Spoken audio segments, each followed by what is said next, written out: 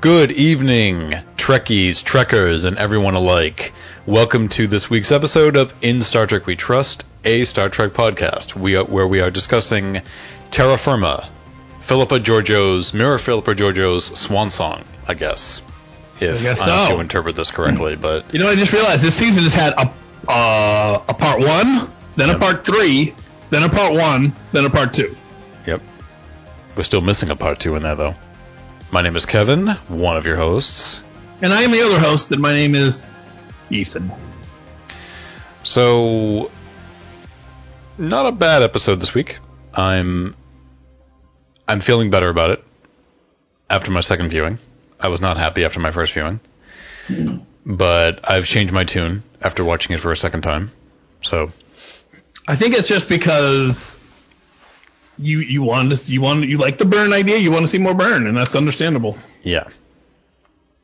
Yeah, it's my old mentality of watching Lost. When they deviated from the mysteries that I found more interesting, it frustrated me. Yes. So see, I liked it more on my first view than my second view, so it flip-flopped for us. Yeah. Yeah. I mean, what's your overall sort of high-level feeling about the episode now that it's over with, before we dive into details? Well, so my first thought was, is this where I wanted the show to go for 2 episodes? No. But yeah. I actually enjoyed getting into the story part in the Mirror Universe. Just following that was enjoyable. So I kind of just said to myself, you know what? They've entertained me for 2 episodes, which sometimes is not the case. So for instance, on Book's Planet, I was not entertained for the 40 some odd minutes that went on. Mm-mm. But for this, I was essentially entertained. And it was on the second viewing that I then started to have many more, not even unanswered questions, but just WTF questions. I completely echo your sentiment when it comes to them dedicating 2 parts to this, 2 episodes to this, because I'm just feeling this sense of urgency on needing to address these other things that have been lingering, these other mysteries that I find are more important. And so I felt like we were kind of, and I've had this feeling before, felt like time was being wasted on something that is not necessarily irrelevant, but in my view, not as important as the things that the season was setting up initially. This didn't come in until later. And so I feel like the main events of the season have taken a backseat all too much in recent weeks. And I'm feeling like, come on guys, let's get back to these. Right. I mean, the good news is that one of these plots has been resolved so. Yeah, I think that it hasn't felt like, because a season of television does not have to sort of be one thing. Right. But play by my rules. When you set up the whole season around this mystery, then the show itself has set up where it should be focusing. And so, yes, a diversion, but a not unpleasant diversion. The thing is, it was set up and focused on for quite a bit in the beginning, and then suddenly it's just relegated to the background so the show can do these other things. And I'm just like, all right, guys, but again, it's in some ways semantics. It's really just me. It's because I have more interest in those mysteries that have taken a back seat. I feel like that in some ways is blinding me a little bit to not fully want to embrace everything, but yeah, I don't know. Yes, because is it not the purpose of a show to entertain us? It is. Yeah. So, but getting into the episode, so obviously part 2 we pick up from last week, and we are right back into the Mirror Universe. And one of the things that I mentioned last week that I felt like wasn't overly apparent to me, and I felt in retrospect, I feel kind of lame saying it because now it's just right in front of me, is Georgiou, seeing how much Georgiou has changed since she's been away. I don't know why it wasn't jumping out at me so easily last week, but maybe it's just now with that in mind, I was able to see more of it this week.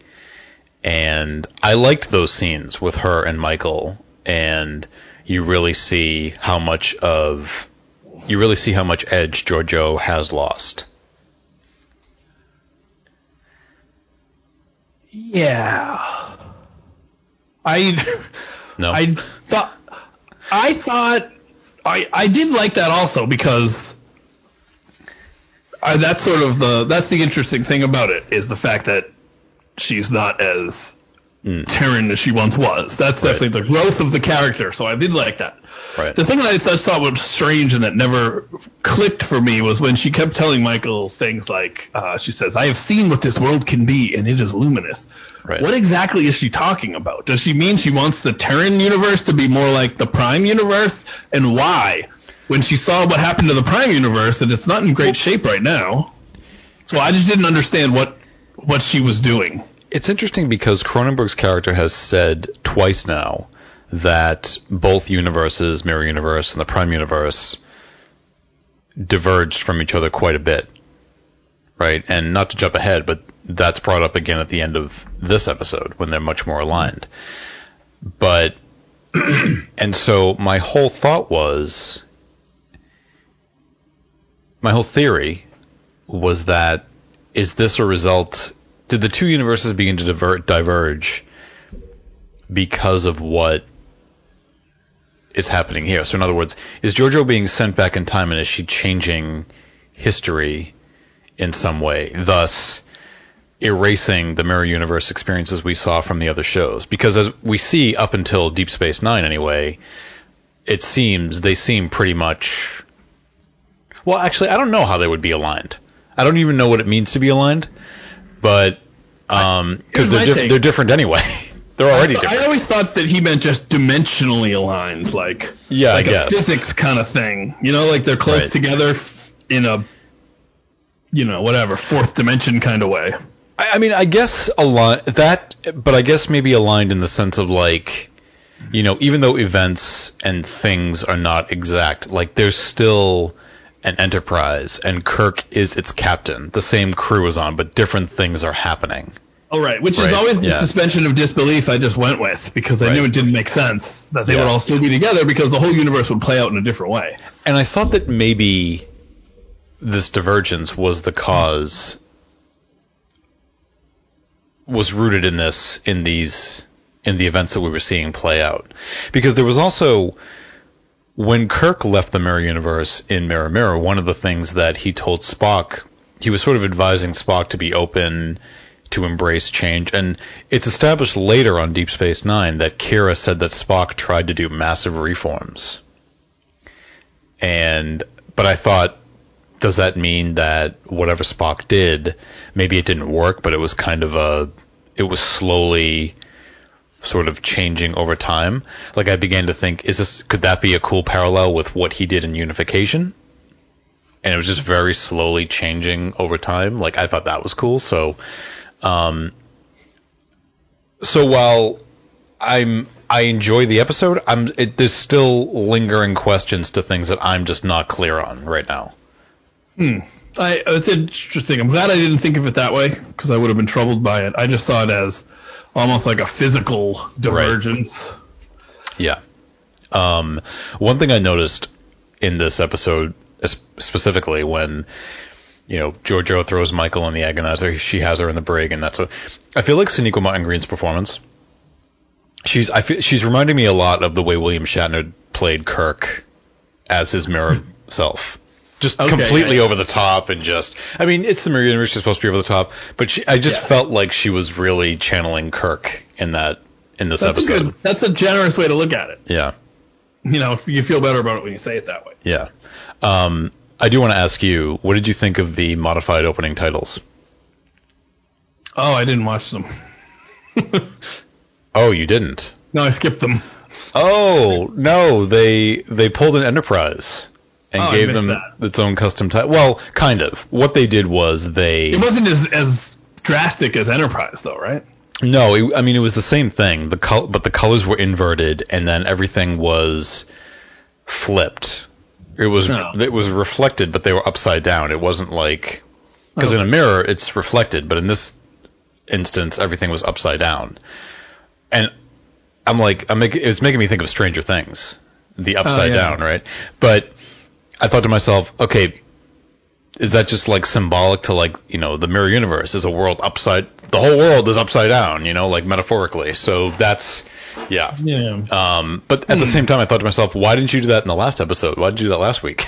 Why did you only do it for this one? Is it because last week it was a surprise, not to reveal it? What? You got something to say. What is it? You just put your head in your hands. People can't see. I just saw you do that. I don't know. You get a 2-part mirror episode, but you only do the mirror titles for one? I have to suspect. It didn't start in the mirror universe, the other episodes. So. Well, I have to suspect we maybe, not to.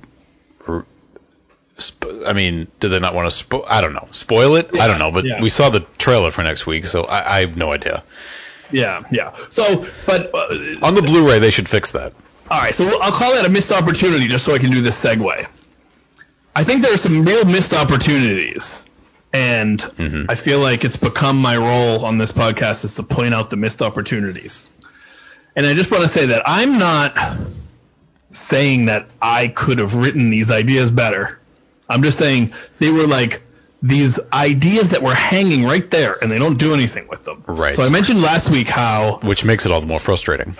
Yes. I mentioned last week how, is it going to be a parallel between Georgiou not being willing to kill her adopted daughter and Osyraa being willing to kill her brother and her nephew?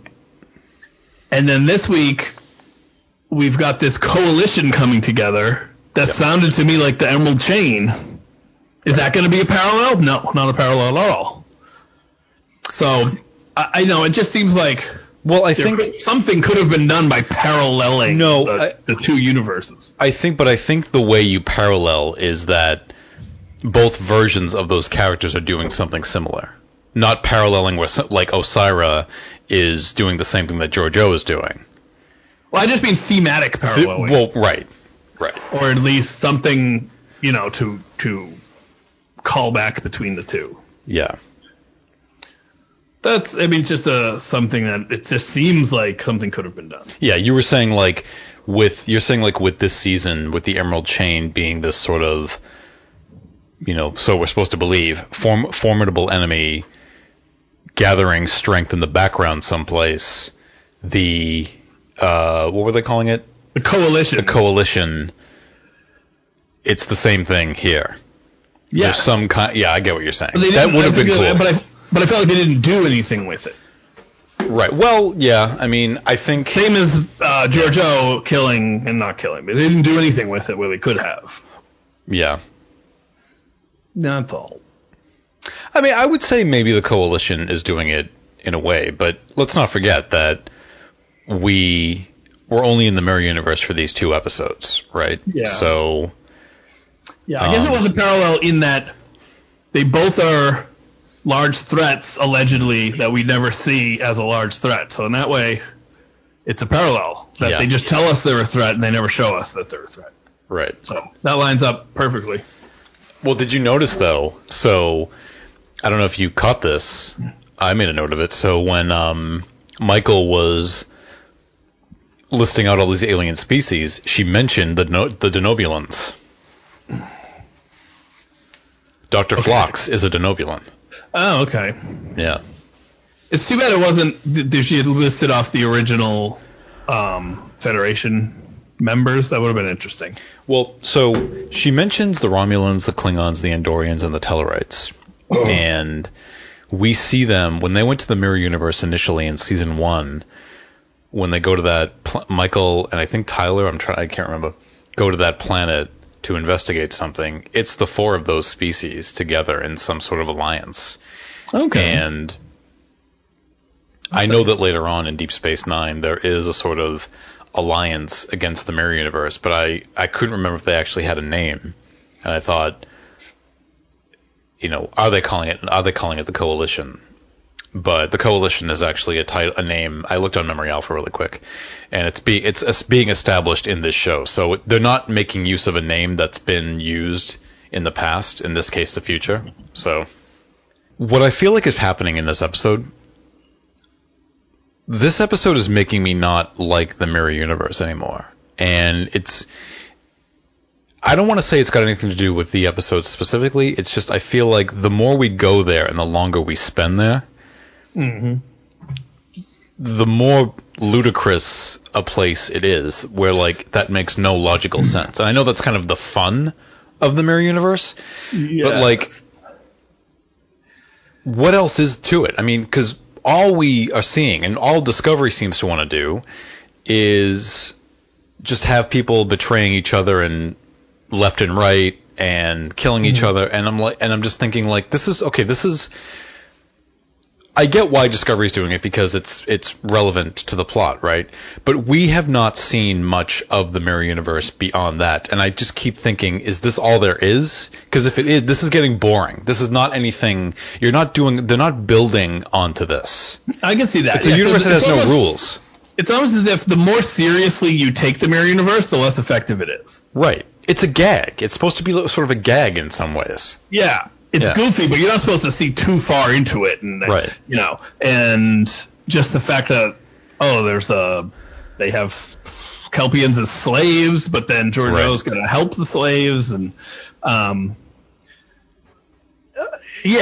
more you try to use it as a real place, the less good it is. Right. That makes sense. Like I felt like when Enterprise did it in the 2-part episode, which I thought was a great idea, I kind of felt like, okay, now I've sort of seen it all. Like, But even though it was a gag, like, it didn't try to make it matter to the main show. No, because it just took place there. It wasn't as if somebody from Enterprise crossed over into it, right? Yes, which made it work all a little bit better. And I'll admit, I like how Discovery used it in the first season, where Lorca was from the Mirror Universe. I thought that was different. That was cool, a cool thing to do. But even then, I felt like, okay, that's enough. Okay, I don't mind not seeing the Mirror Universe for another 15 years or something like that, right? Like I'm okay not seeing it again. Yeah, I like the way things played out. I mean, yeah, that's the thing. Mirror Universe, I'm willing to suspend my disbelief and not think too hard about it. Right. Although, and I think though it did actually work that Georgiou was not able to bring any civility to it, because that's not how it works. Yeah, I mean, but I did, and I liked the idea behind that, right? I liked the idea that Georgiou trying to bring some civility to it and maybe change things. But again, right, I didn't feel like she was going to succeed, because this is the Mirror Universe, right? All we do is betray and kill each other. So when the future of the Mirror Universe is still terrible. Right, and so when Michael comes and doesn't believe her and tries to stage this coup, I'm not surprised, because I know how this universe works, because I've been watching it since the original show. So, right, yeah. And even I thought that her plan was really, really a bad plan, Georgiou's plan. Right. Because once Michael came back and said, "Oh, I trust you. You can trust me now." Right. I knew she couldn't trust her, but then her plan was to give her weapons and then send her out to kill a bunch of people. Right. But I'll keep an eye on her. Seemed like a really, really bad plan. I think my overall problem with it, sort of with the episode itself, is, and I know I just said let me go through my notes, but let me just get this out first. I said this to you the other day. In the end, I don't feel like Georgiou was redeemed. Well, so that's the interesting thing. I understand what the Guardians said. Yeah. And how, and I kind of did also like the fact that Georgiou thought, well, I failed because I was supposed to not kill my daughter and save her, and I didn't. Mm-hmm. And he said, yeah, but look at all these smaller things that you did. That was actually, I liked that. That was nice. But as a character story, it was not very satisfying. No. Because it was, okay, you've come and you've changed and you went back to the universe and you try to change it and you fail. but you've saved a few Kelpians. So I feel like me as a viewer, I'm in some ways. Sorry, why are you wearing that hat? You gotta wear something. It just caught my attention. Yeah, I kind of feel like my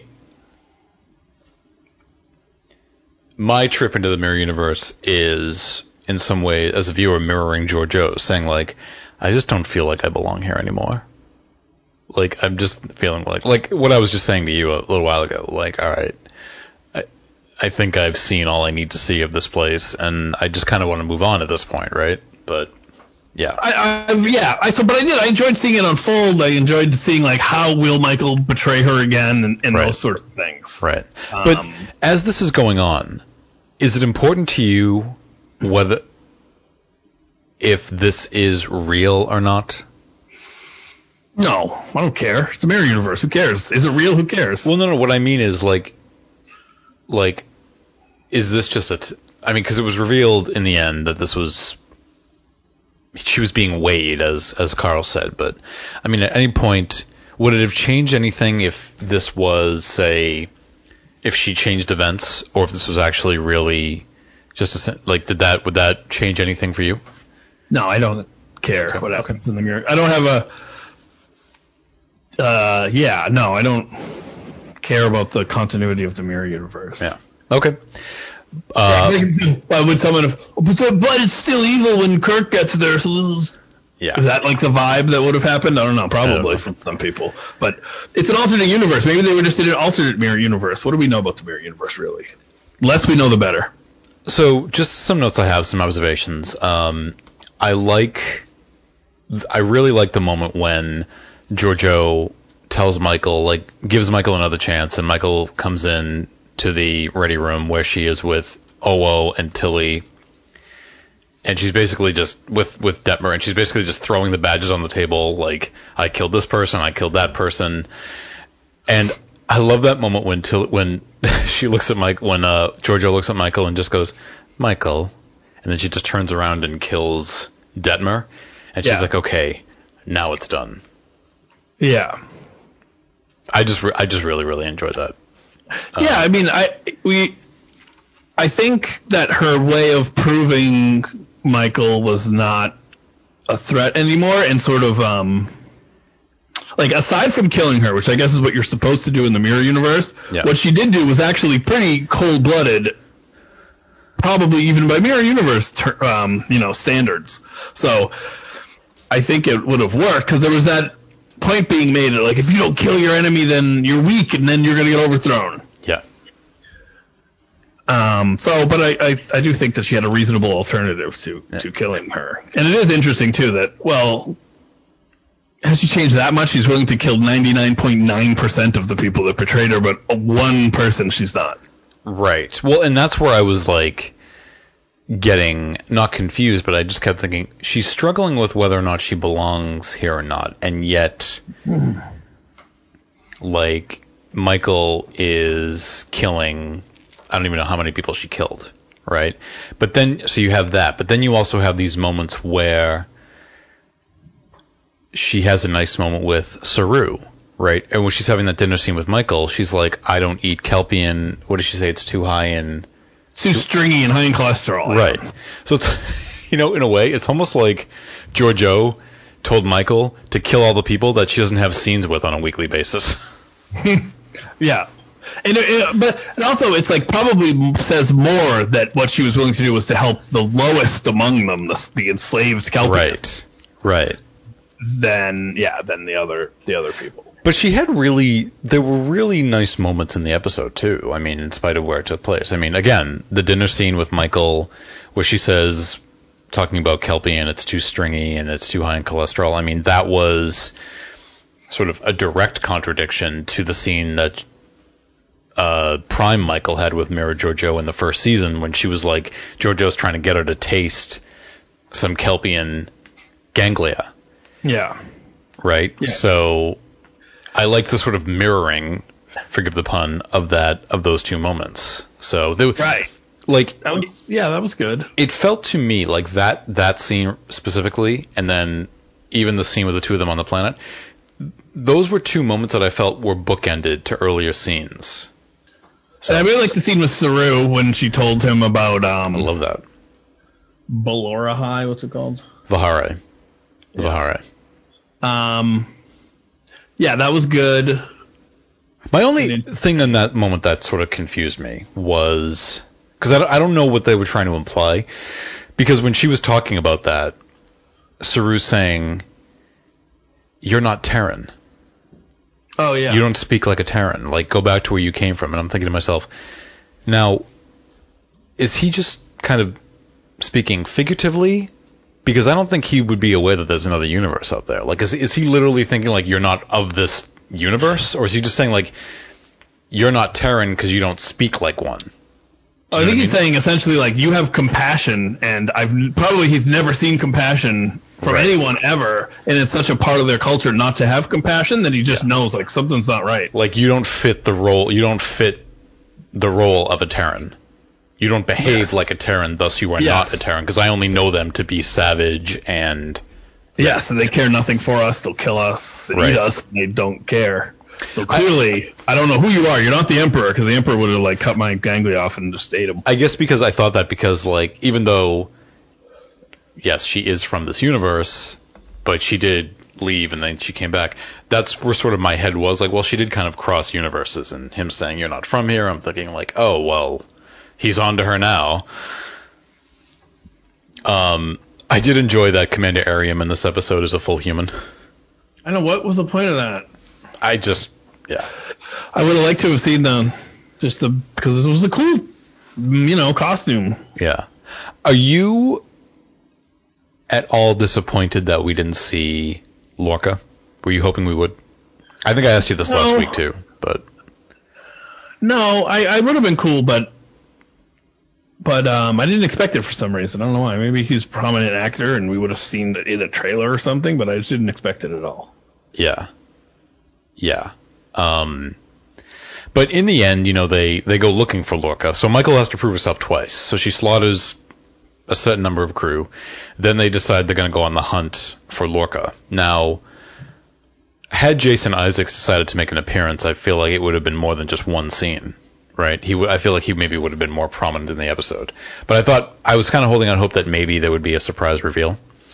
But I feel like in his place they found that guy Duggan, who I was thinking that was probably a substitute for like Lorca. Like maybe they wrote that for Jason Isaacs, hoping he would come back, and then he's probably like, nope, not doing it.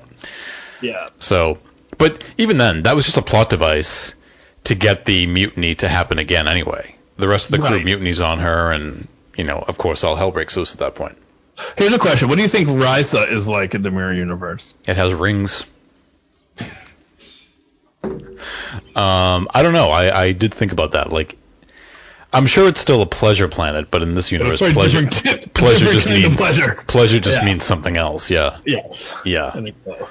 But in that case, the pleasure planet just being whatever they do on that pleasure planet, you have to think, okay, they probably just do it on the ship daily anyway, so what kind of a vacation would it truly be? Yeah. So, but again, it just begs the question to me, like, what do people do in the Mirror Universe for vacation? Do they vacation? Oh, yeah, or people that are not involved in the Empire expansion. Yeah. Yeah, totally. So then we have, the mutiny, the revolt, whatever it is. Yep. And I did like that reveal of "you should have never trusted me," and Giorgio says, "I didn't." Yeah. that was a good, Giorgio type of moment because she's always a couple steps ahead of people. But the revolt happens, the two of them, and she's got Saru on her side. Giorgio's got Saru. Well, yep, I shouldn't say Saru, but a Kelpian who is Saru in the other universe. Yep. And Saru does the nice Culber toss. Yes. That was pretty good, because I forget that they're very, very strong. And I can't remember if now that I think of it, I don't recall in the first season if we saw Culber in the Mirror Universe. I don't remember if we did or not. Not sure. I can't remember. But it did make me say the interesting thing of that we've seen more cohesion of the crew being involved in the same storyline in the Mirror Universe, right? Than we did do in the Prime Universe, because we saw everybody was involved in this story, right? And sadly, the Bridge crew has more to do as their Mirror counterparts than they do as their Prime counterparts, I think. Yes. Oh, absolutely. Yeah. I feel like I would mourn the deaths of their Mirror counterparts more than I would their Prime counterparts, but... Well, we get to mourn the deaths of many of them. But then, of course, like, after that, Georgiou dies, Michael dies, and then we're brought back to the present, which is the future. I know, and I've got to assume that what they've got over there now is Emperor Killy, right? I would assume so. So that's a reason to revisit. I would watch that. It's not unlike Emperor Hoshi at the end of An Emera Doctor. Yeah. Yeah. But they just let it end there. Yeah. But one more thing on that. There was also a moment with between Georgiou and Michael where I wanted more, but which said, like, I hoped you could have changed, or I hope something better for you, and Michael said, "You made me." Right. I thought that would have been something cool to deal with too. The fact that she's the one who raised her and made her that way, and now she's unstoppable. So, but it didn't really deal with that. It just mentioned it. So that was another missed opportunity, I think. So as we get back to the 32nd century, and on the planet with Carl, you kind of said it earlier, but I'm going to throw it over to you. Carl is revealed to be the Guardian of Forever. I thought that was cool. I would have been fine if it wasn't. Yeah. But yeah, I mean, I was like, all right, that's cool. Guardian of Forever. That's pretty sweet. Yeah, I liked it. Yeah. But the thing that got me was that he reveals himself to be the Guardian of Forever. Right. And then the door turns into the stone archway thing that we're used to, and it's like, whoa! Yeah. And then they immediately cut to the Discovery, and there's a scene of exposition, and I swear, 2 times, I could not pay attention because they're talking so fast, and I'm still in this like, wow, that was the Guardian of Forever, and I'm thinking it through, and so by the time I caught back in with the show, Book was in the middle of some long technical thing about a device, and I still don't know what the hell he was talking about. Let me ask you this. It was the worst cut ever. What's the in-universe reason for it not being the Guardian of Forever, being obvious that it's the Guardian of Forever when we first see him? It's clearly just there to surprise the audience, right? But what does he gain sort of disguising himself instead of just coming right out with it, right? I don't know, maybe he doesn't, I mean, we've only seen him one other time, really. Well, 2 other times. But, I don't know, maybe he just changes it up for fun. Yeah. I mean, again, it's not a big deal. Yeah. It's just that's one of those things where you have like a disconnect between the show and the audience, right? That's where the show, it was, I don't know if it's really necessarily breaking the fourth wall, but I feel like it's close to it because like that's a moment for us, for the audience, right? But at the same time, I think if you want to do it really, really well, it has to be sort of like, it has to work within the universe of the show itself. And while he disguised himself, I don't see why he needed to do that in the show, in the episode. Right. Yeah. I guess maybe it was part of the test. You could say that. Maybe. Because if he had said right away, "I'm the Guardian of Forever and I know everything," then you might react a little differently to him. Right. Possibly. Yeah. I mean, again, that's a very minor thing, but yeah. But I was fine with it. I mean, so for a while, I mean, we were speculating last week. Like, people were asking me, "Do you think it's the Guardian of Forever?" And I was just like, I don't know. Like, maybe. I didn't really have any strong feelings about it either way. Yeah, Because I think I might have mentioned it last week too, because I saw some article. You did. Somebody else I talked headline. Yeah. Somebody else I talked to said that. I mean, I was sort of leaning toward no, only because, well, it's the Guardian of Forever has never disguised itself as such. So there was nothing to indicate. Yeah, we've only seen do time, not dimension. Right. Exactly. So I've not seen. There was no evidence towards that, and it's just like, because I just thought to myself, I would have been. We've seen so many throughout Trek. We've seen so many different instances of time travel and jumping through time. Like, even if it was something new, it would have been fine. Yeah, it wouldn't have mattered. Yeah, it was good. But so before we go back to book, we have this thing that we talked about a little bit before, because we were texting a bit while I was watching it, taking my notes, and they're confused as to what had gone down. So they're asking him, how long was I in there? You know, it felt like months to me. Right. And he explains that she checks her wrist, and there's 3 months of bio data, so clearly she really was there for 3 months. And Michael asks right away if she was in the past, who was here with us? Yeah, meaning, who was Philip below the ground? Which you were unconscious on the floor, on the ground. It didn't register to me, and then the second time it registered. That is not a question that would pop into anyone's mind that I could imagine. Right. I said to you, like, even within the context of science fiction, it doesn't even make sense. It doesn't even make sense. No, it doesn't make any sense. Yeah. I mean, if they had been sitting there for 3 months and her body was there, but she was only there for a minute. Right. It's time travel. Any number of things could have happened. It's such an odd line with no purpose other than I don't know what. And how long did they say she was out for? Like a minute, if that. Like, so who was sitting with you who was on the ground with you for a minute? Yeah, and clearly this guy's magical. He can send people back in time. He can send them through dimensions. And your concern is, but who was the unconscious lady next to me? It just. But like, it just reveals the fact that I think the writers just are not thinking things through. Yep. Or having someone go through and just check everything out, because there were like a million questions that would pop into someone's head in that moment, and that's not one of them. But also, like, it's such a... Like, yes, why would you ask that? But that's not a question that's going to get... That's not going to be a lingering question that's going to need to get answered later on. So why even ask it to begin with? Yes, what is the importance of it? Obviously, it was just Georgiou sitting there. You didn't raise a mystery. No. It's not like, how did you send her through time through a door that has no energy readings? Well, right, and the fact that this lady that's later revealed to be the Guardian of Forever doesn't change.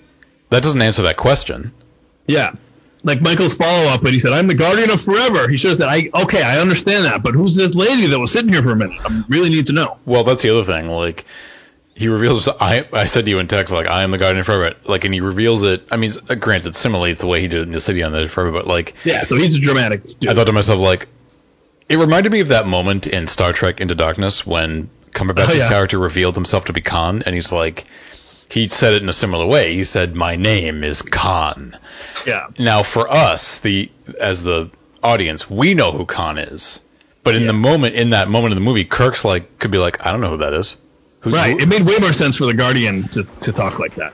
Right, because it was directly lifted out of City on the Edge of Forever and just overlaid with the actor and actually slowed down to match his cadence of how he speaks. Yeah. But because he talks like that all the time. That's his deal. So yeah. But again, okay, cool. I've nothing wrong with that, but I would have been just as happy had it been a brand new entity. So, but the Guardian did say something that really intrigued me.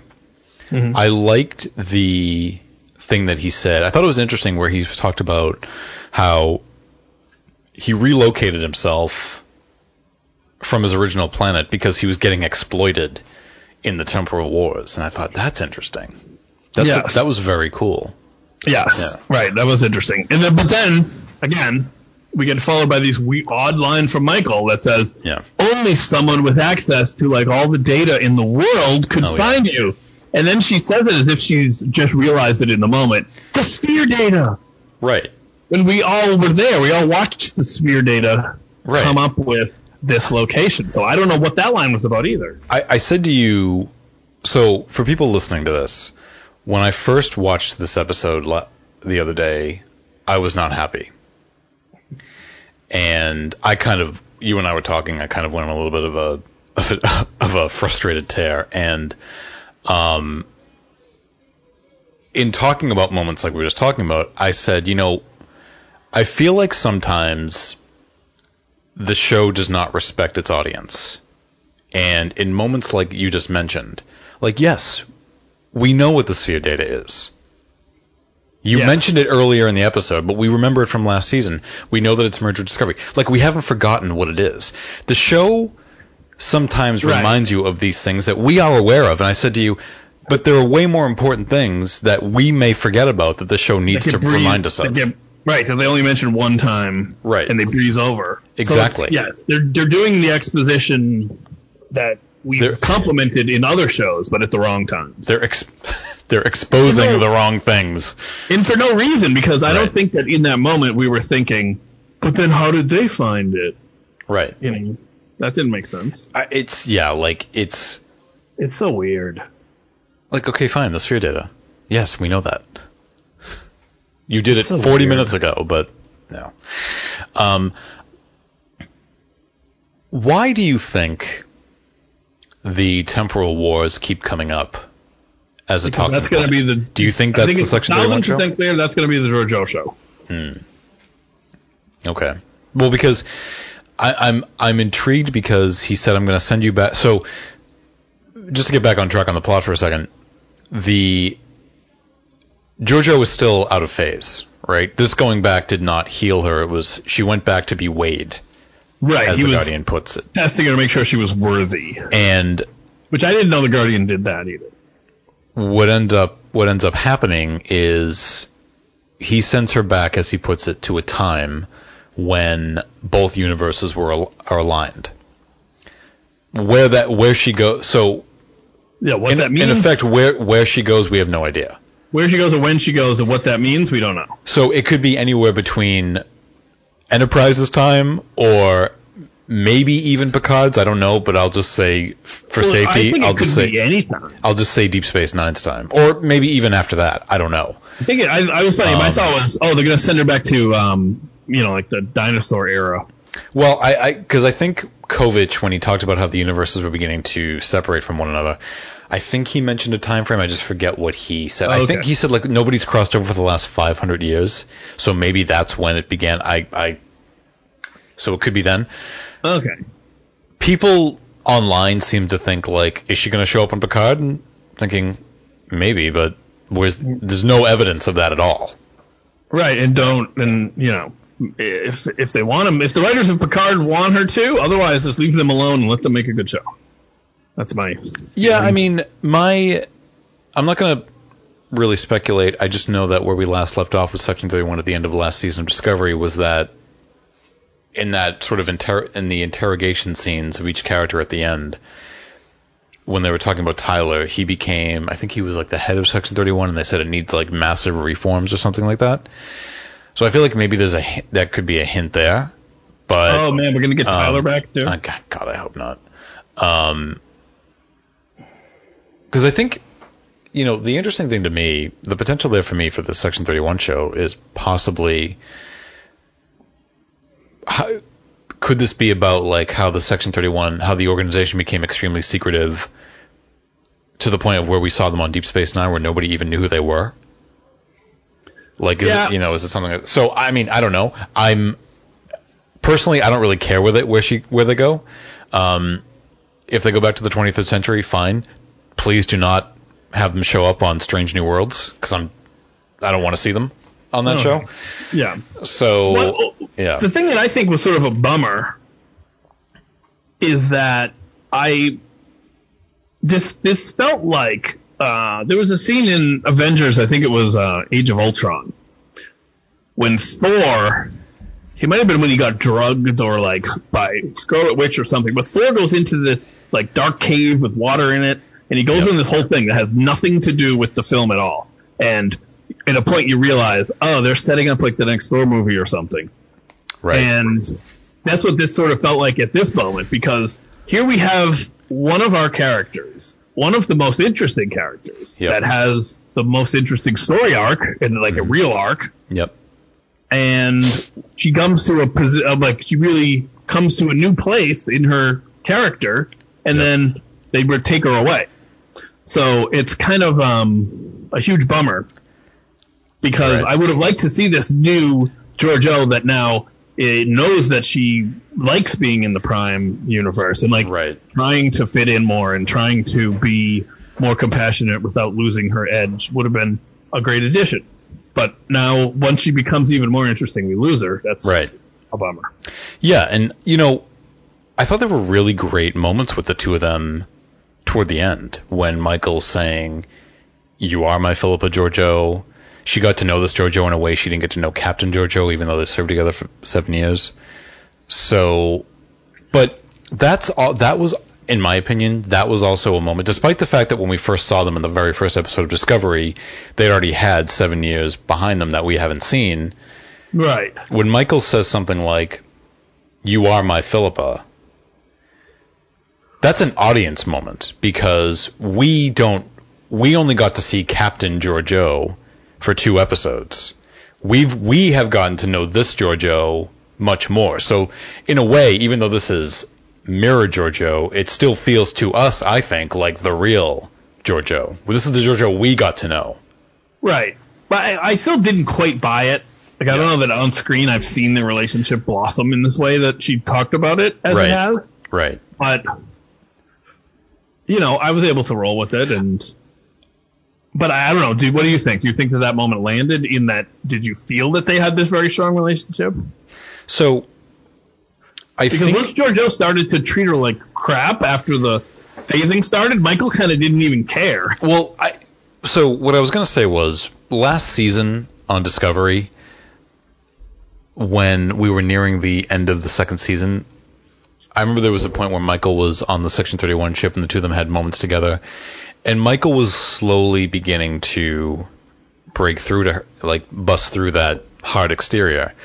And there was a moment like where, you know, Georgiou is planning something with Michael, and she says, "I'm going to turn off the security internal sensors during this time, so you got to do at that point." So she's going to help her. There was a moment, I forget what they were talking about, but like Michael is asking her for help, and she's of course being the abrasive self, and Michael just kind of like, I think she like puts her hand on her shoulder, and she's just like, "Philippa, like, please." Right? So you felt like they were kind of breaking through. I felt like it was heading in that direction last season. This season I felt like it kind of goes back to what I was saying in the beginning of the season, where I feel like even before the phasing began, I felt like Georgiou seemed a little too over the top this season. She didn't feel like the same Georgiou at the end of last season, even though this was supposed to be moments later. So I felt like she took a little bit of a turn even before the phasing began. Yeah, I think you're right. I think that it was this season that their relationship was so strained that I kind of forgot about it last season. It's almost like Michelle Yeoh forgot where she left off with her in some way. Or or the producers or directors said, like, let's turn up the snark. Yeah, like, I can understand the doing it of that when she's phasing in and out, because Kovic explains that perfectly fine. But again, before that, it just... I said to you, I remember saying to you, like, I feel like she's over the top. I don't know. What do you think? And you were like, oh, I don't know, but something just didn't seem right to me. But yeah, I still don't really get the phasing thing. And then it almost would have made sense if after she came back from the mirror universe, when they had their goodbye, she could have told her, like, so I'm sorry, but the Michael there killed me, and seeing your face was too hard or something, you know? Now, I don't know. What I'm not clear on still, though, and I watched the scene like 10 times. I'm still not clear on the flashbacks, though, and how they play into this. You're right, yeah, that exact scene never really happened. Like, she mentions to Michael who San is. But I still don't understand. There was no San in the mirror universe. No, like, because you had a good theory. You were like, are they going to show whatever that flashback is happen? Yeah.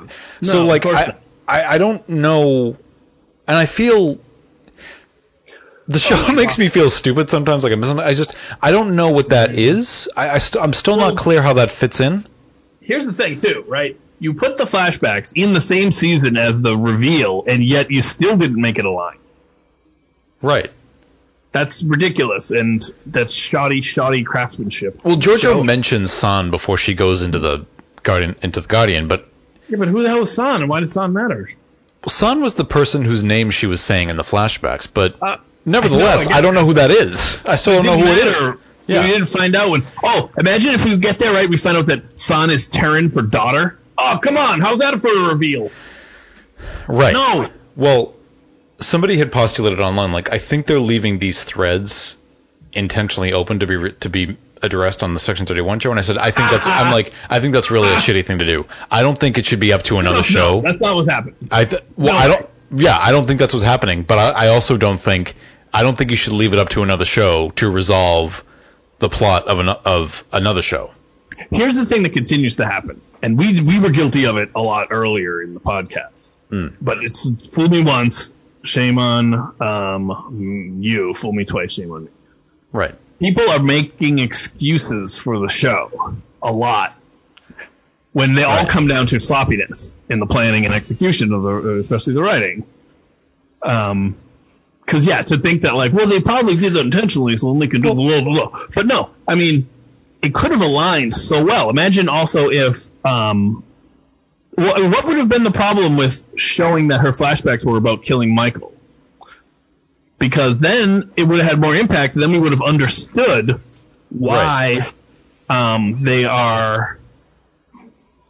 We would have understood why they had the conflict with each other. Instead, we were just left to wonder.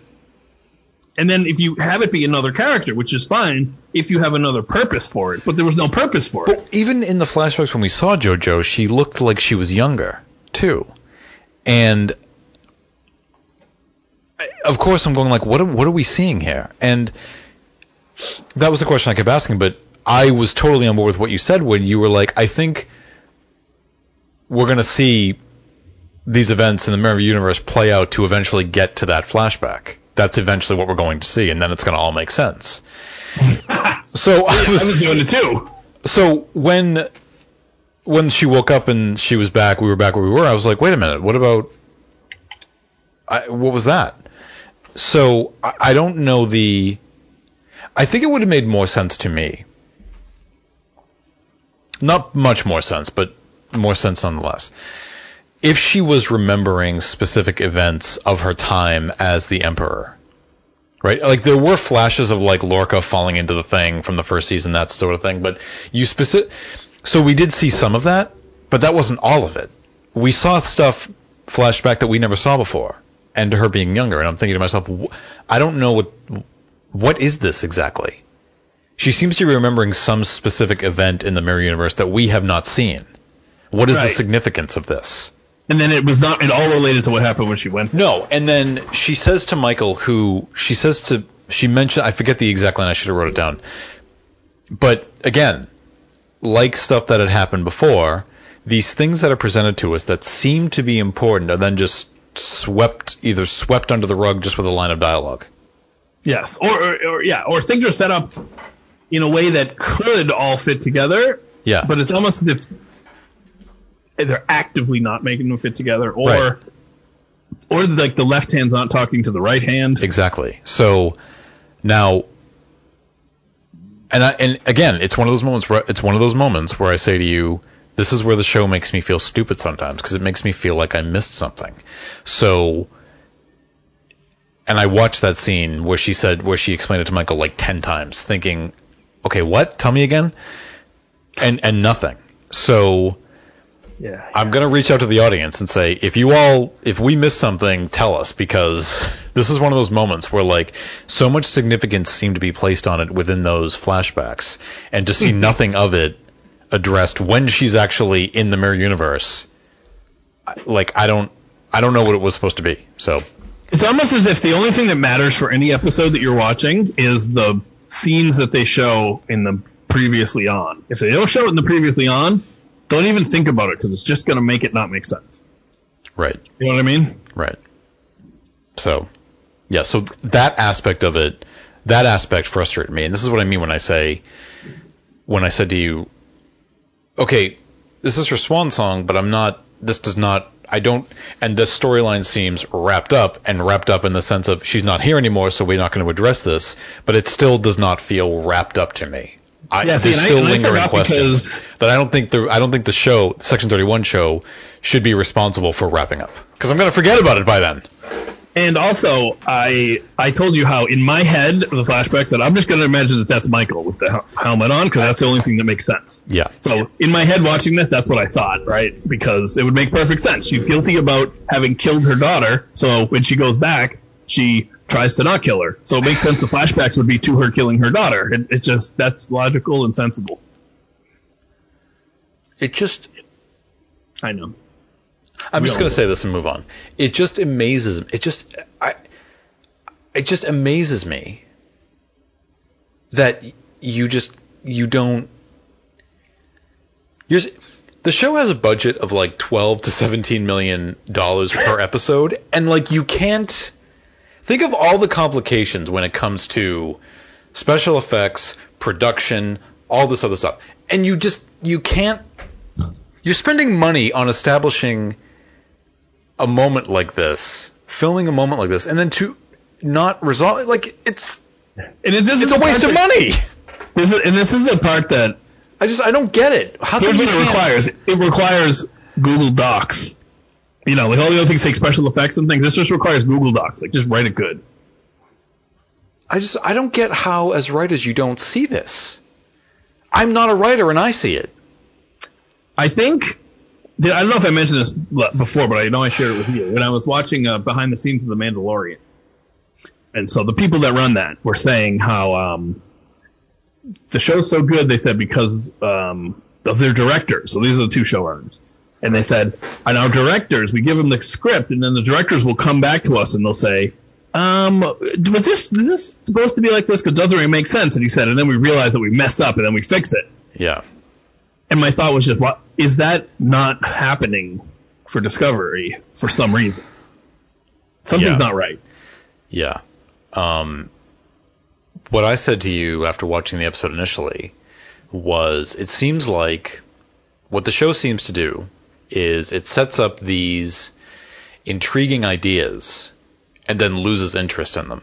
It's almost like it loses confidence in its own story and decides to do something else, or just abandons it completely.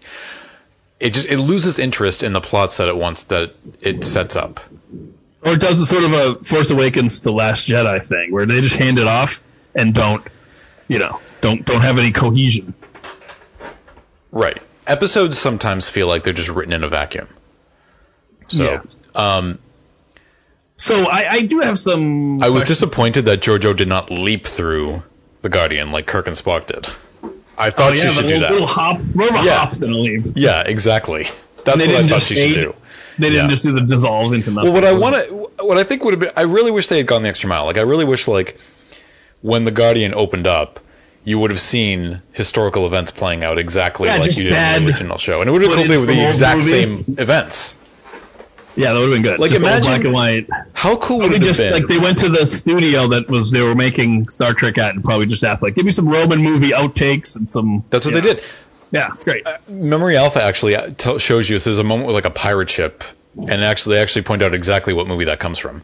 Like, how cool would it have been if they'd shown all of those same events, and then maybe like threw in some clips from like Enterprise or something, or like all the other. You could have like shown clips from all the other Trek shows in some sense. Yeah, or even Kirk and Spock in Chicago. Or yes, whatever. That would have been cool. I would have. Oh god, I would have loved that. That would have been great. It would have been great. Yeah. So she goes back to times unknown, and the crew is memorializing her, and you send me a text today that I thought was really funny. You said the only time the entire crew seems to be together is when somebody dies. Yeah, at a funeral. It's the only time we see them together. What I don't get is, like, why does Michael have to pretend like she died? Why does she have to tell the crew that she died? Well, all right, so even to back it up more, here's what I don't get. Saru says, will we see her again? And Michael says, no. How the hell does Michael know that she's not going to see her again? Right. There's no reason Michael would know that. That's like the saying, our trip to the future is a one-way trip. It is because the writer said it is. Not because anything has been established, but why wouldn't it have just been more reasonable for her to say, I don't know? I mean, clearly she's, doesn't know. Nobody knows anything. When Georgiou travels back in time, can't she theoretically go to the location where the Guardian was then and use it and go forward? Right. She doesn't know that they're not going to see her again. Right. That drove me crazy. Yeah. Because it's just like that. It's a one-way trip. Why? Because it's a one-way trip. And it actually reminds me of, so I was watching I'll mention The Mandalorian again, but there was a departure of two characters, and one of them just said, as they departed, like, I'll see you someday, or like something like that. And it was just like, it leaves that little bit of like, what's going to happen, And just to say, no, she's gone, is senseless. All right, so whatever happens to Georgiou, we will see on this Section 31 show whenever it comes out. So we're definitely not going to see her on Discovery because Michael said so. Michael said so. Exactly. I will say one thing, though, on that before I end this. Now, we've talked about in the past about Discovery having a lot of, and I think we got this phrase from someplace, these unearned emotional moments. Now, I did feel like this emotional moment of her goodbye was earned. I wasn't feeling it strongly, and I think it was because I know that she's not really dead. Had she died, it would have been a different story. So, but I did feel like it was characters that actually had a history together that we've seen. Right. Rather than someone that's been in the background and then they insist, trust me, they're close and they're sad about it. Yes. So, I think I can say again on that note, good job, Discovery. Not something I say too often. We'll compliment when it's deserved. Right, exactly, because we are not haters. Let's be clear on that. Now, so a little bit of an update on the burn. So we do find out that... And let me just say again, this was a scene that, watching the episode 2 times, I was not able to follow because they were going so mile a minute. And I was still... I think. Yeah, and I was still just... reveling in that Guardian reveal. So you got to tell me what happened. Right. Well, they find out that there's so basically what happens is they are able to tie into the ship that's at the center of this nebula where the burn originated. And it picks up on a thread from last week where Book wants to help Discovery in some way. And Saru says to him, we'd love to have you help. Just, when there's an opportunity to do so, please do. So he does. He has some Emerald Chain technology that helps them amplify that signal, right? What signal? What signal is? Oh, the signal from the burn. Not the Red Angel signal. Let's not confuse that. So what I found that's all the Emerald Chain technology did is it's like a signal booster. I think it probably did. They were talking so mile a minute, right? But what I didn't got all worked up about it. What I didn't like about that moment was that, like, I think it was the way Book entered the scene. He kind of entered the scene as if he had been in engineering the entire time, and it was reminiscent of like what you were saying. Somebody walking into them saying, "Hey, I have this information." It's like, what? Yeah. So Spock saying, coming into the room, "This is the second Red Angel." Okay, right. Cool. So Book just walks into the scene. So I'm thinking to myself, like, was he in engineering? Heard what they needed, ran out, came back in, and we just didn't see it? Or did he was he walking around with this piece of technology waiting for the right opportunity to give it to somebody? Like what? And then we did have a little Tig Notaro scene with Stamets, and it was that scene annoyed me. Okay, now this is going to sound very nitpicky, but this is why it annoyed me. We see her again, and Stamets says, "Where the hell have you been?" I'm thinking to myself, you're on a ship. She's an officer. Does she not have a duty shift? Can you not say Stamets to Reno? Please come. Like, I don't. It's just like when they said, "Go find Saru." Well, like, I realize it's being played for laughs, but I'm just thinking, like, that's for us, the audience, because she disappears for a bunch of episodes. Right. Well, and again, this is why it's difficult to get emotionally attached to some of these characters, because they go away for episodes at a time. Yeah. And then when they come back, you're like, oh yeah, right. She was replicating Licorice the whole time. But again, like,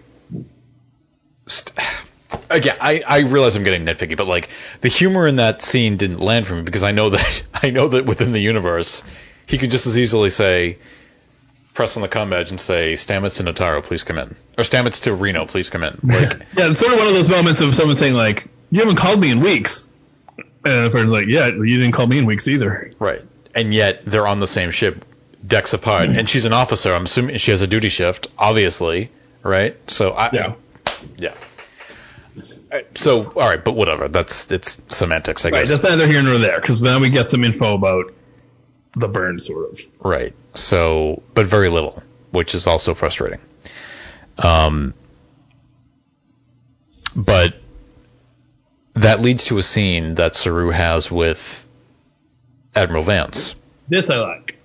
I'm beginning to really enjoy the scenes between Saru and Vance. They're good. They're very good scenes. They're very good. Yes. Now that Vance is an actual character, yeah, I like him. But it's great that Vance knows that Saru was being shady, and he knows why. Right.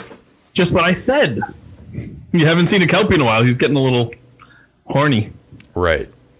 No, and it was really horny, but yeah, it was good. Like what he was getting at was saying, like, are you sure you're not allowing? Like, if this had been like a Voyager episode, it would have been something like, are you sure you're not allowing?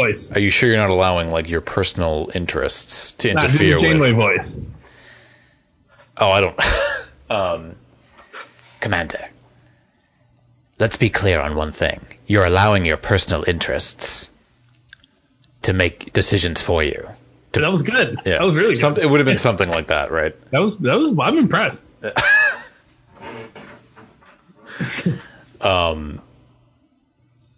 So yeah, but I like that they sort of addressed that, because I will say, as an audience member, I did wonder that myself. Yeah, and what he said did make sense too. Like, what are we going to tell him that we don't know anything yet? So, is he supposed to report to Vance after every single thing happens? It seems odd. But according to my notes, yeah. So Saru is still letting his emotions guide him. Yeah, that's clear. Vance knows that too. Right. So I do like the fact that Vance, and Saru have an actual relationship. Did you feel like in that scene, because Vance did ask about Michael, and Saru, I forget what Saru's actual line was, but he was basically telling Vance that she's doing fine in the role that she's in now, or something to that effect. But did you feel like there was some tease there about her becoming captain again? Oh, well, that was funny because we forgot to mention that was the last thing Georgiou said before she went into the... Right, exactly. I couldn't remember where that was spoken, so sorry, my bad. Yeah, so she said, Saru's not the only one that can be captain or something like that. You're destined for more. Right. Now... yeah, I don't know. Obviously, I'm still thinking about what she did a few weeks ago, but maybe... because I think we said this a few weeks ago. We were frustrated a few weeks ago. Maybe in that moment, it was not a good decision. But what it eventually... because I think we had said maybe it would have been different if she was in a situation where she had something in front of her, she broke a rule to go get it, but it was worth breaking that rule because look what it got us. Yeah. Right? And even Vance said, if you had brought this to me, I probably would have said it was okay. Right. So, is it possible, I'm just going to throw this out there, that maybe that is still the case? It's just, it's taking a little bit longer to get to that? So, I don't know, because I don't know, I'm just... You mean they're seeing her... Vance is starting to see that although she can be a loose cannon, she gets results kind of deal. Right, because I feel like in the old world that would have been something that was done in one episode. But maybe we're seeing this play out over the season. You're okay. I know you're being generous though. I don't know. I'm just I'm not being I'm not being generous. I'm just guessing. I'm just guessing. I mean, I could be totally off base here, but because it wasn't as if they revisited that in the last few weeks, right? Because she did that revolt I think it was 3-4 weeks ago. Yeah, So, and has she? Have you seen her be relegated to strictly science officer duties? well, she's doing away team stuff, dude. She went on Book's planet. She's on this planet. Yeah, she's leading away missions. She's not a science officer. Right. Nothing has changed about what she does, practically, except she doesn't talk to Saru anymore as much. She's still being used in the same way, correct? Yeah, but then again, I guess Spock was a science officer too. Right. He certainly went on plenty of away missions. He didn't lead them generally. Right. Well, and to throw an extra wrinkle in all that, he was also the first officer. He was the first officer and the science officer. Double dude. That's right. That's right. Yeah, I mean, yeah. If they're going to dangle this in front of us again, I think again it goes back to your whole "fool me once, shame on you; fool me twice, shame on me." I don't care. If they dangling as if I'm supposed to be rooting for it, right? I think they have a real weird sense of how the character of Michael that do they think we're rooting for her? All right. Well, let me. You gave me the context. So when I'm frustrated with this show, I Google things hoping to find something that feels the same way that I do. Okay. So I can feel vindicated. But it's not too hard. So I can feel vindicated. Well, it's harder than you think with this season, actually. Huh. So I you gotta go to the comment section of one of the haters. I don't look at comment sections. I look at articles that are written by people, right? Well, okay, I won't get into it, but so let me just. You can't trust those. I pulled something from an article from NowToronto.com, from the entertainment section of NowToronto.com. That's a weird one, but okay. Well, because I think I typed in I think what I typed in. How does Toronto feel about this episode? No. What I got this result because this is what I typed into Google. You're gonna laugh my ass off when I say this. I typed in Star Trek Discovery Season 3 frustrating, and I got results. Okay. So, but I think, but let's be clear. I just want to be clear. It's not me seeking out Doomcock or these other haters and feeling yes, they agree with me. That's not what this is at all. Right, because they've devolved from criticism to just piling on hatred. I'm looking for criticism from a professional writer, and that's what these are. So this was just one of the results I found. We are professional critics. So I pulled a little bit from an article. I just want to read this to you. So this was sort of this was written around the time of when the first episode had aired of the season, but the press had gotten access to the first 4 episodes. This season. Right. So, but I still think it's relevant. He said that the initial concept of Michael was a human child raised by Vulcans to value logic and detachment above everything else, and whose unearned confidence in her own judgment was her greatest flaw. This was intriguing and ripe with potential, and I'm sure if creator Brian Fuller had been allowed to actually make the show he conceived, he would have known what to do with her. But without Fuller, Discovery has refused to explore Michael's complications, just treating her as a straight-up hero and forcing all the other characters to defer to her, which works if she's a captain, which I suspect was her original arc, but that's not how it's played out so far. I love it. Send me this article because I want to. I got it right here. I'm going to do that. Send it to you right now. And we should tweet it out to the listeners as well. But I mean, do you find that to be accurate? It's completely accurate. Yes, and we talked about that before. About how, we mentioned how this season was the first time that we've seen her Vulcanness come into play again, and just barely. But that was the most, that was the most interesting thing about her, and they dropped it. I said to you that I felt like at the end of the first season, it felt like the premise of the show had been fulfilled. Yes. It felt like that's where they needed to get at the end of the show. Now, I didn't think, are they going to get her to captain? I just felt like it's just getting her back into Starfleet. So given that because I remember at the end of the first season feeling like, okay, well now, because let me ask, I've asked you this question before, I'm going to ask it again. Mm-hmm. What is Star Trek Discovery about? It's about a ship that got flinged into the future. But you couldn't say it. You didn't say. But you didn't. I'm not asking you to tell me what the season is about. What is the show about? It's about a bunch of Federation people doing stuff. So that's all you can say. Right. What I'm saying is, I find it troubling that you can't. Doesn't have an identity. Yes, I'm finding it troubling that you can't explain the premise because I can't either. Now, I would have been able to. I was able to do that in the first season because what I just read to you is what the show was doing in the first season, mostly. Yes. That was the premise of the show. But it's a show that can't. The show, I think even in this article at one point he says, the show hasn't figured out what it wants to be, and this is the third season, and they should know that by now, right? Yes. And,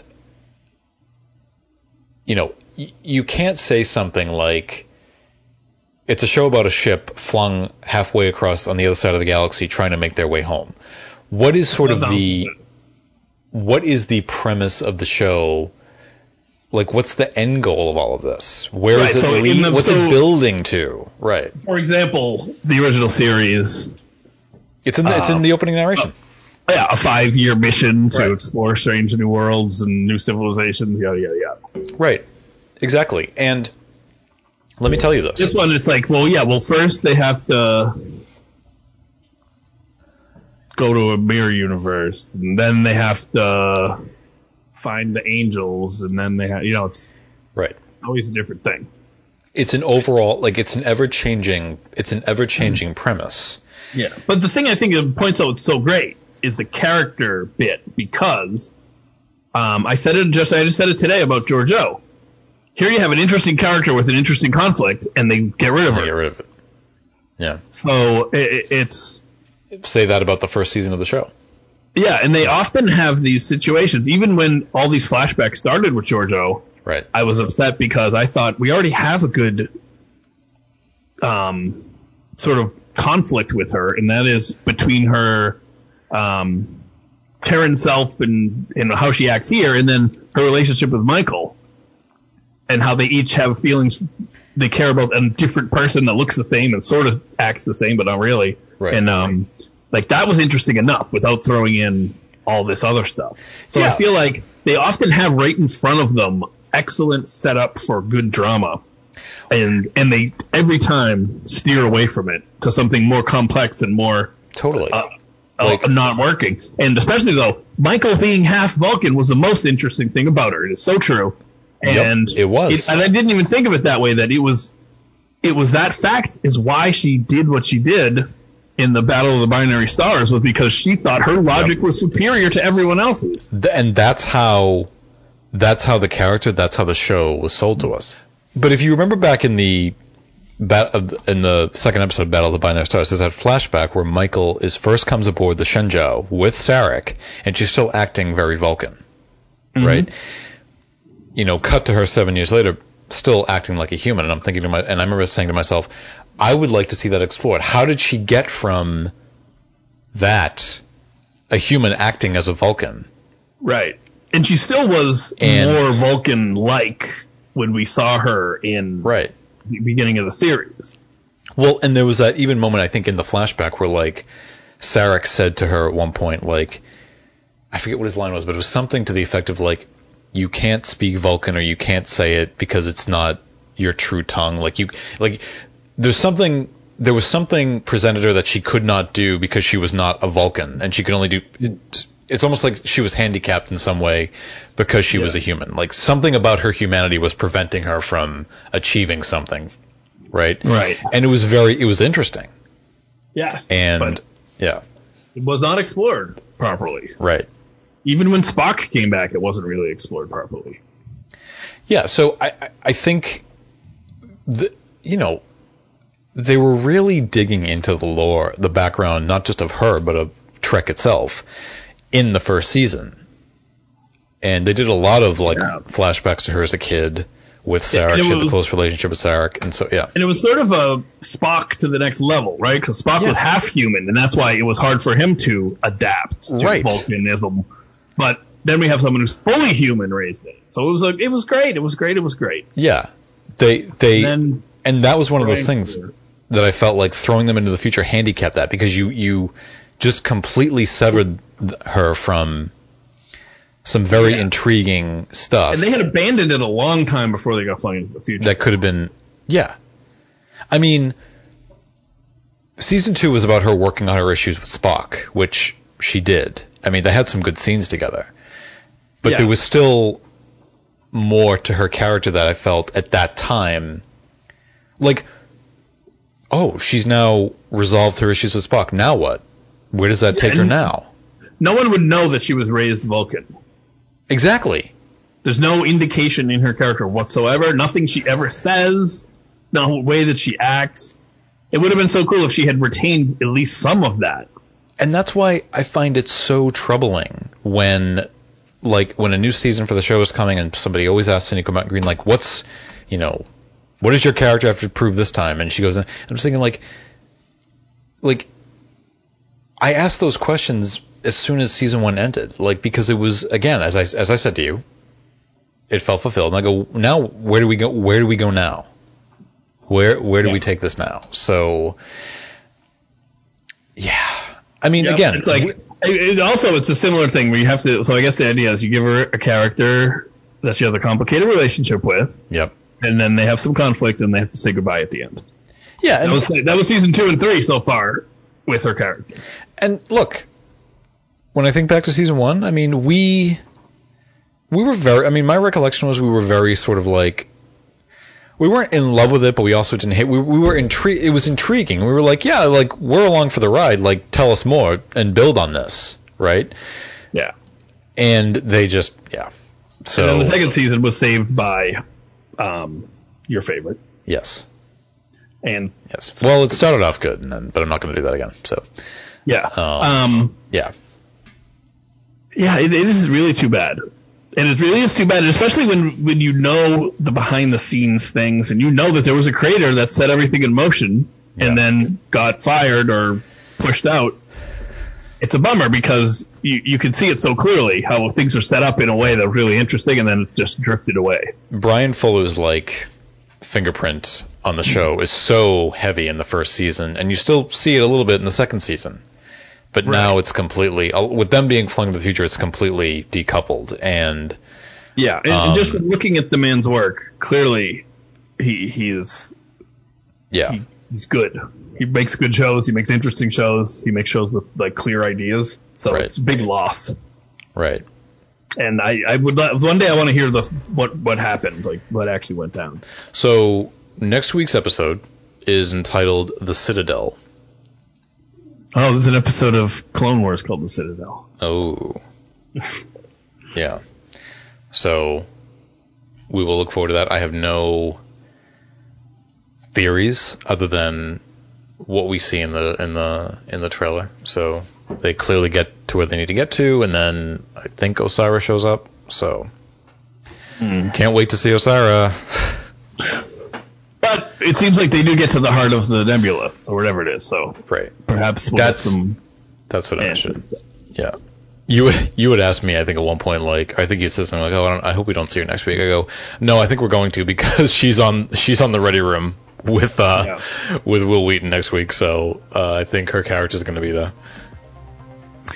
Yep. Oh, one note that I didn't mention. I thought it was very funny that when Michael was eliminating all the traitors, that there was a totally unnecessary explosion when Detmer was killing people. Oh, yeah, there was just a box of explosives, and then she shot it, and it blew up. It was like a Michael Bay moment. Yes, it really was. And it's, maybe it's back to that idea that they believe this is their action-adventure show, so they gotta blow some stuff up. Yeah. Yeah. All right, well, we'll see everybody next week with episode 11, The Citadel. Later, skaters. Peace out.